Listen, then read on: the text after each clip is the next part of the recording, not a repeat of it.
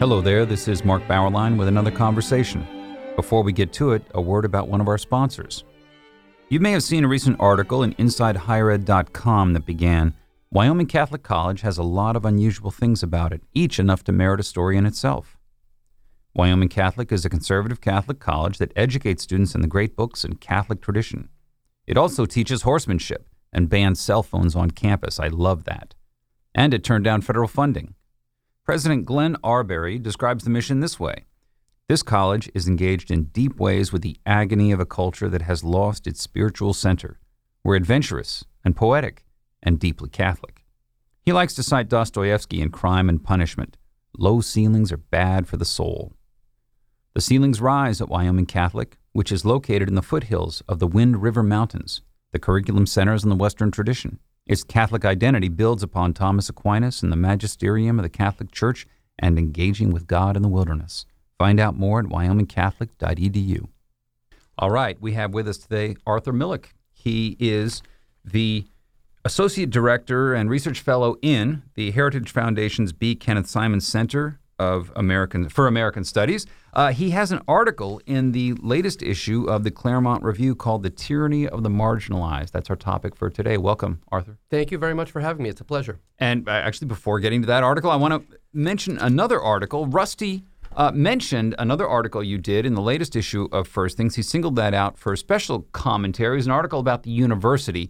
It was in National Affairs? Yes. What was, Arthur, just tell our listeners, what was that article? What was the point? What were you making there? Sure. Well, look, universities are the foundation stone of any serious civilization.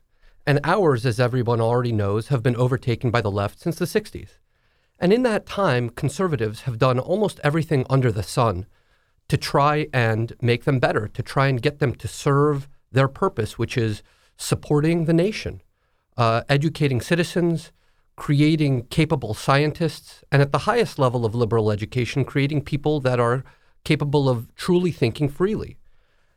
And in their attempts over the past 60 years, conservatives have tried to fund things like inviting speakers to campuses, independent centers on campuses, funding tenure lines. Everything that you can think of has been done.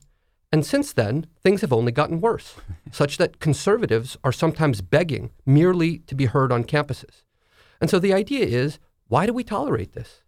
Why do taxpayers, do decent, well-meaning citizens, allow the federal government to actively fund these institutions which are working to undermine the nations? It has to stop. And the way to get it to stop is this twofold method. On the one hand, you privatize student loans. This is to get to the second or mid-tier of universities. And if you do that, Wells Fargo will not give you $300,000 to study grievance studies at Wellesley. They simply won't.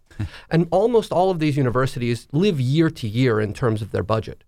So if student loans are privatized, many of these places will go under. And I think that's a good thing.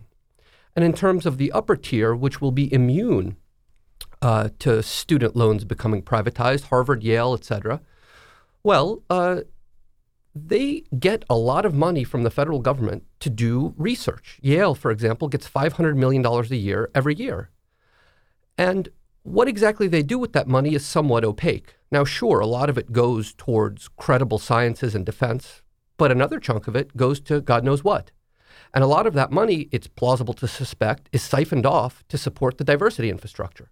And so what you have is a university that hides behind the legitimacy of the sciences while defrauding taxpayers in terms of indoctrinating young people and working at a feverish pace to undermine the nation. Did you see yesterday or the day before the questioner in a discussion with Bernie Sanders? She, a young woman, looked 25 years old. She says, I'm getting out of law school this year and I have $250,000 in student loan debt.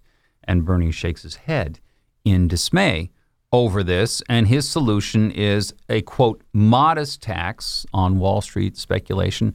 And that's going to pay to make all public colleges free for the students.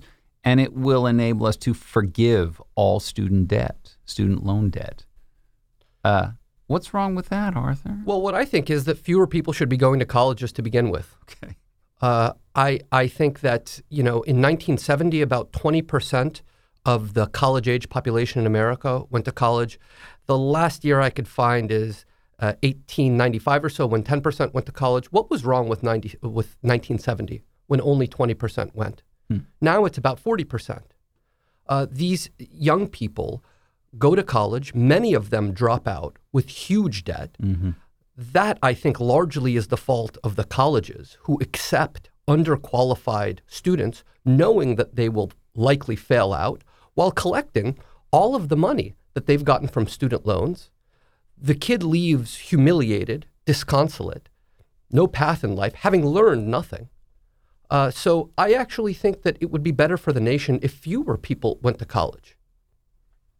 It might actually make colleges lower their tuition rates a little bit, make college a little more affordable for everyone. What was the title of the article? It's called Preventing Suicide by Higher Education, and it can be found at National Affairs. Very good. All right, now the current essay, The Tyranny of the Marginalized. Now, you say something interesting at the very opening. You say, from the New Deal to Obergefell versus Hodges, the left's fundamental transformation of America over the past century is astounding. A key to that achievement has been the discipline to hasten beyond recent victories and commence new battles. And I have to say, I remember during Obama's administration, I think Peggy Noonan wrote an op-ed on how the Obama administration seemed to turn so quickly to the next issue, the next crisis, the next decision over something very big, and that there's no pause. There's no time for people to sort of absorb all of the big changes. And that seems to me to be a characteristic of progressivism. There's always so much more to do. No matter how many victories you line up, we got to move on to the next one. What's the rush? Well, the rush is a couple of things. First of all, the left is considerably better than the right in funding their enterprises. And so if you look at it from the cynical perspective, there are a lot of people whose careers, whose honor, livelihood depends on this. The infrastructure is simply bigger. That's part of it. But I don't. So it's like the diversity, the affirmative action people at a college, they can't talk too much about their successes, because the more successful they are, the less they are necessary. Yeah, or if you look at the kind of white middle class, activist class in San Francisco fighting, quote unquote, fighting homelessness. They want, in a certain way, more and more homeless people. They want the problem to continue. They want to pretend to solve it. But I don't want to be too cynical in this, because I don't think that the main motive is simply lucre. It's not. The other is that, look, these are largely atheistic people who believe that justice does not fall upon God in adjudicating the evil in this world, but it belongs to them. And so they can be the transformative force in the universe to bring about a new project that has hitherto never existed. And I think that that is a considerably stronger motive, one that you can devote your entire existence to, an easily articulated abstract thesis about the nature of the world that makes you righteous, that makes you decent, that easily pegs your enemies for you and shows you how superior you are to them, that flatters your vanity. I don't mean to, indict. There are decent people doing these kinds of things, but I think that that's what the psychology is. I'm not sure. I am not sure how to combat that psychology, except with a counter strength. I don't know what will make that psychology become less indignant over the injustice, because you can't say, well, you're exaggerating here. You need a more realistic perspective on what human beings are capable of attaining, and so that, I think, would only incense those people. Yeah, I think that's right. And in a certain way, the nature of their fanaticism means that they can only be checked by an equal force. And this is one of the problems of a lot of conservatism today. the constant mantra that we need to go out there and fight in the battle of ideas. But you can only do that if there are two sides, one of which is listening.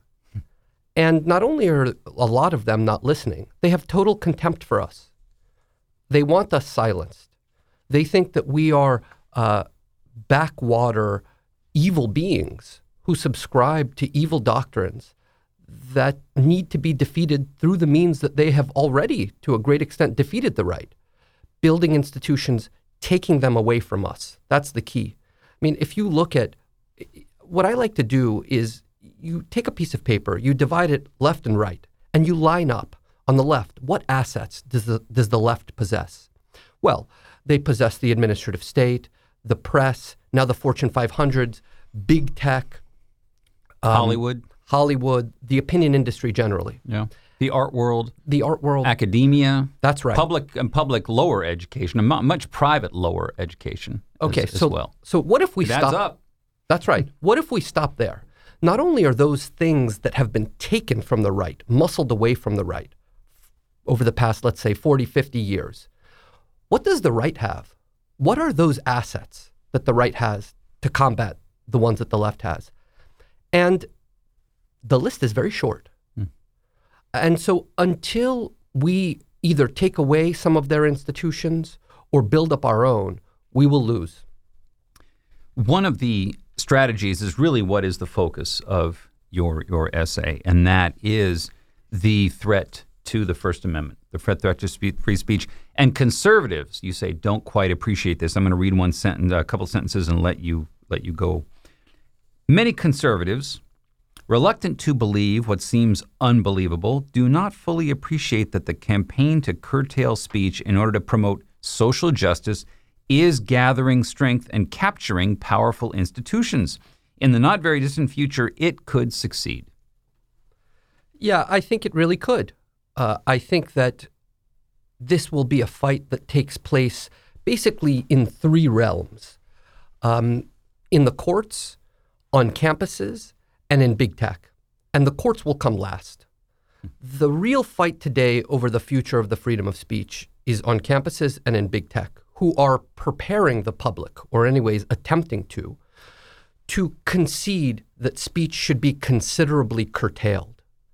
And once that happens, just like it happened on innumerable other issues that the left has won on, the courts will rule in their favor. Anyways, that's how it's tracked over the past 40 years or so. And so the right should be thinking much more seriously about where this could go. And the way to begin with that is to look at what hate speech actually means to the left. It's a misnomer to think that hate speech has anything to do with racial epithets or Holocaust denial. It ain't that. Neither is it an attempt to just get rid of hatred generally. That's the kind of argument for your wine aunt, to be comfortable with the coming laws or the coming court rulings that would curtail speech. What it actually has to do with is taking away the speech of the oppressor group and elevating the speech of the so-called marginalized or oppressed or victims. And I remember when you had on campuses during the late 80s, when you're too young to remember this, Arthur, but in the late 80s, we had a lot of speech codes created on college campuses. And every time those speech codes were challenged in court, they lost. They were struck down as violations of the First Amendment. But one of the things that we see on progressives' side is a defeat like that doesn't end the issue.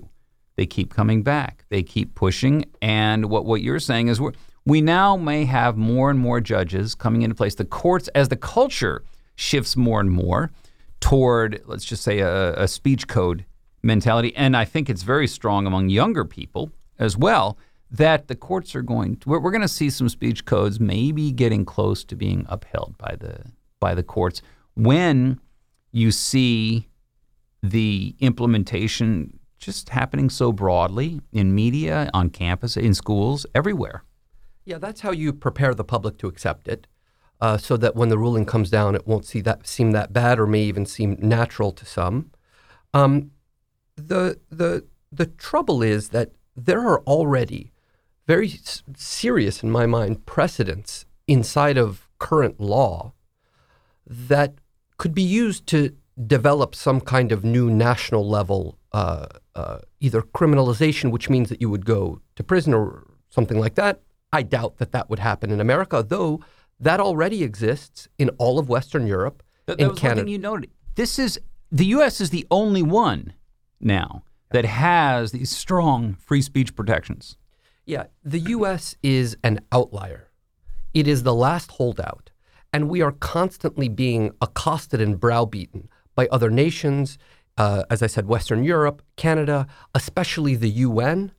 The UN's current Secretary General has made it his number one policy to rid the world of hate speech because he thinks it's the root of all evil. So there's a lot of pressure, but when you look at some of the legal precedents that already exist, that's where the first of the battles will be. And they exist in two realms. The first is, if you look at the landmark cases that were used to get eventually to the legalization of same-sex marriage, you see this huge emphasis on the word dignity.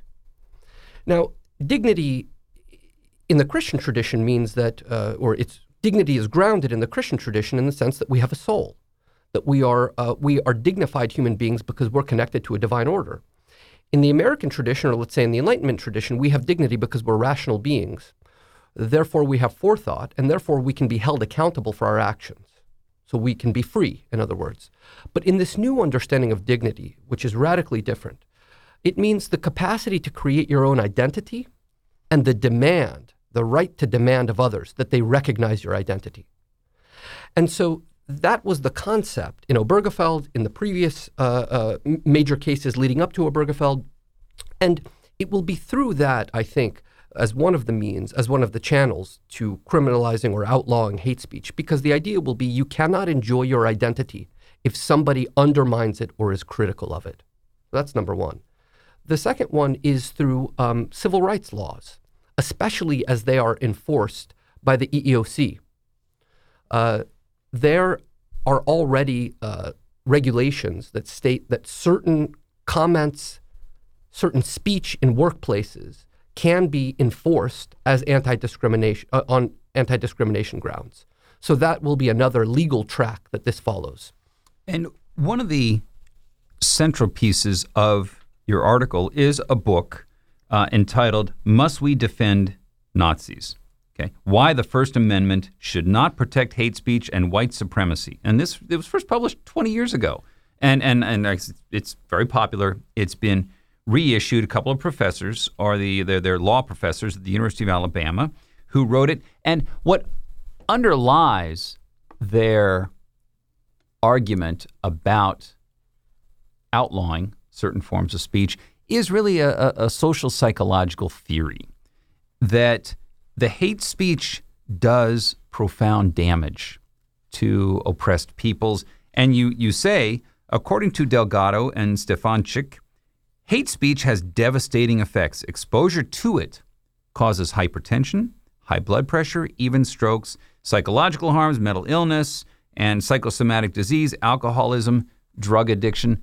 This is a highly speculative theory, but it's very flexible. It sounds persuasive, and it's bad. It's bad that these things are happening. What do you make with that psychological theory? Well, two things. Number one can count on all of the corrupt social scientists who are already doing it, but will continue to expound these kinds of theses and allegedly prove them in the coming years as this battle revs up in order to persuade the public. And the press, of course, will go along with this to continue to persuade the public of it. The second thing is that there's this bizarre kind of contradiction that you see in a lot of those that write to criminalize hate speech, which is this, that on the one hand, for all of the marginalized, hate speech causes this kind of devastating damage. And I don't deny that it's unpleasant to be called names. I mean, one has to be sensitive to these kinds of things. But they say that it causes this devastating damage. And yet, on the other hand, as it turns out, those who are the oppressed, the victims, the marginalized, unlike the oppressor, have a perfect knowledge of justice, have a crystal clear capacity to present their just case, and therefore are wiser than the oppressors, who are deformed by their own power. And so therefore you get into this psychology where the victims are both broken, but also pure and wise. It's one way you put it is they're both superior and inferior to their oppressors. What are you cite 3 ways in which people want to combat hate speech. What are those 3 ways? So look, if you concede that hate speech causes the absolutely devastating harm that it does, one could plausibly say, okay, my group that is harmed in these ways will live separately. We will build our own civilization. We will exclude ourselves completely from those that cause this kind of verbal oppression and build our own society. But of course, the left doesn't want that. So that's dismissed. The 2 solutions, therefore, become the following. Well, first of all, when you look at the civil rights movement, you see it's both a success and a failure, these authors say. It's a success because of voting rights, obviously. It's a success because of fair housing. It's a success because of equal employment. But their criticism is that all that has done is moved racial or prejudice against the marginalized deep into the recesses of the minds of the oppressors. And what they say, and who are these oppressors, we should say, for these 2 authors, they mention no other group as the oppressors except whites. Those are their words, and we should take them seriously. So since that desire to harm, as they think, the marginalized exists now only in the recesses of the oppressor group's mind, you have to get rid of it. And the way to do that is by criminalizing or outlawing their speech, and only their speech, because remember, this is a one-way street. The point is not to limit the speech of the marginalized. They should have an increasingly larger and larger voice. Right. The idea is to diminish or outlaw or ban the speech of the oppressor, so that those thoughts, those prejudicial thoughts, will eventually go away in their minds. Well, it's like the cases when a teacher uses the N-word in a classroom purely for academic instructional purposes. Maybe if you're talking about hate speech, or as I do, I teach American literature. I teach Frederick Douglass. The N-word is all over there in Douglass. That becomes very, very dicey, and one can be brought up as teachers have been brought up on complaints. And I remember seeing one college president say, that word has no place on this campus. Of course, if you listen to the music that all of the kids are listening to, you're going to hear the N-word all over the place on that campus 1,000 times a day.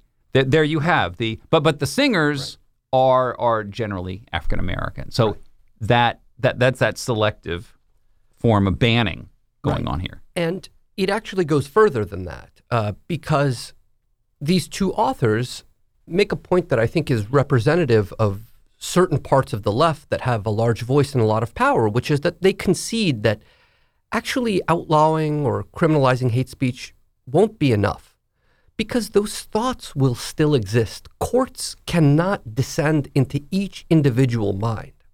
And so there's another component to this. The other component is to make of the marginalized national heroes, to basically mythologize them, to give them their own narratives. And the key is to never allow anyone to contradict those heroic narratives that they create about themselves. And that's the way that you persuade, eventually, the oppressor to get rid of his prejudice.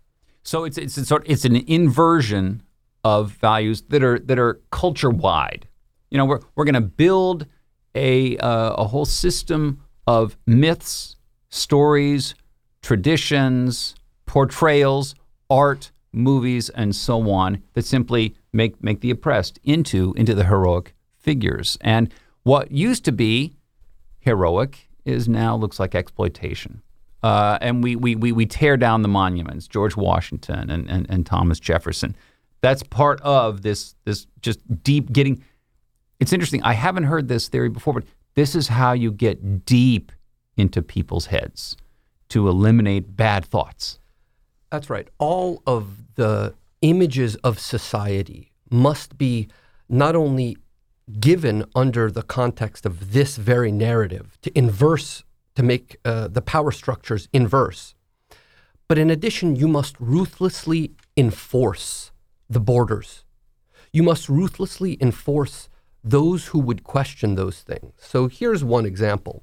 The New York Times 1619 project, which I suspect many of your listeners have heard, is a very long essay that basically says America is fundamentally racist in its DNA. Right. And the idea is that this is a new narrative that the marginalized can believe in, that, by the way, is based on a multitude of outrageous factual errors. But in this fully developed hate speech regime that parts of the left wish upon this nation, it will not be possible to question the factual claims of those things. Higher truth. It's a higher truth. Well, last question, Arthur, and then we'll wrap up. Do people like the authors of the book, those who want to ban hate speech, and those who look at you with this suspicion, we got to get deep into your heads, would they ever recognize themselves in, say, the portrayal of O'Brien in 1984? In the Inquisitors, who are going to sit you down, and I'm gonna make sure that you're really with us all the way. Here's the way I think. How do they see themselves? Right. So here's the way I think one should organize this question. Conservatives are fighting for, let's say, Republican government, self-rule based on natural rights. The left, on the other hand, represents a totally different regime that they want to implement. We're speaking on different terms. They're not after self-rule. They're not after political liberty. And they know what they want and what we want are totally in conflict with one another. They know this. They know this. Here, let me read you a good quote from that book that we discussed. It says, "Coming to grips with hate speech does pose serious problems for a society committed both to equality and to individual freedom." They know it. And what they're choosing is this regime of identity politics, namely the full liberation, the full dignity and self-respect of the so-called marginalized that is, as they understand it, at the cost of those who are oppressors. Because there's only one identity that is not protected. That's the oppressor identity, because his identity issues forth oppression.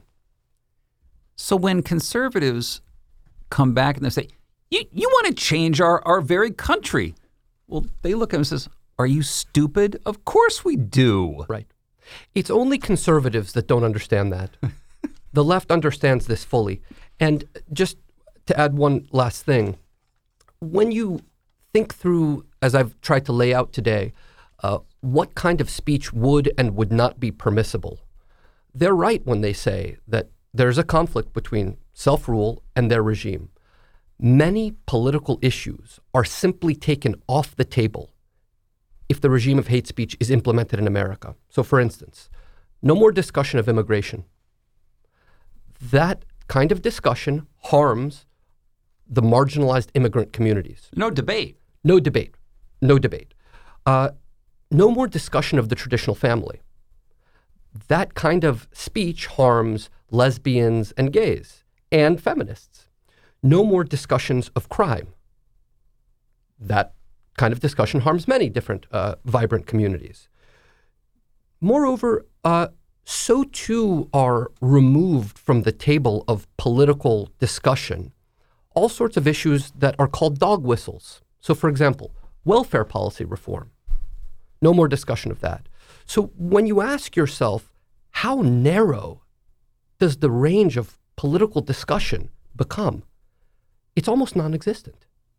There's nothing that a free people can any longer discuss because that kind of speech would harm one community or other.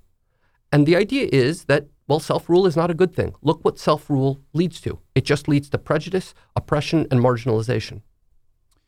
So that means that the progressives understand that they simply have to take over the institutions.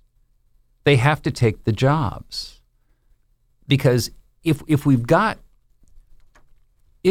people fully in control of academia, the jobs, we don't need to worry about any more debate. We don't need to justify. We've got the power, and we can move forward.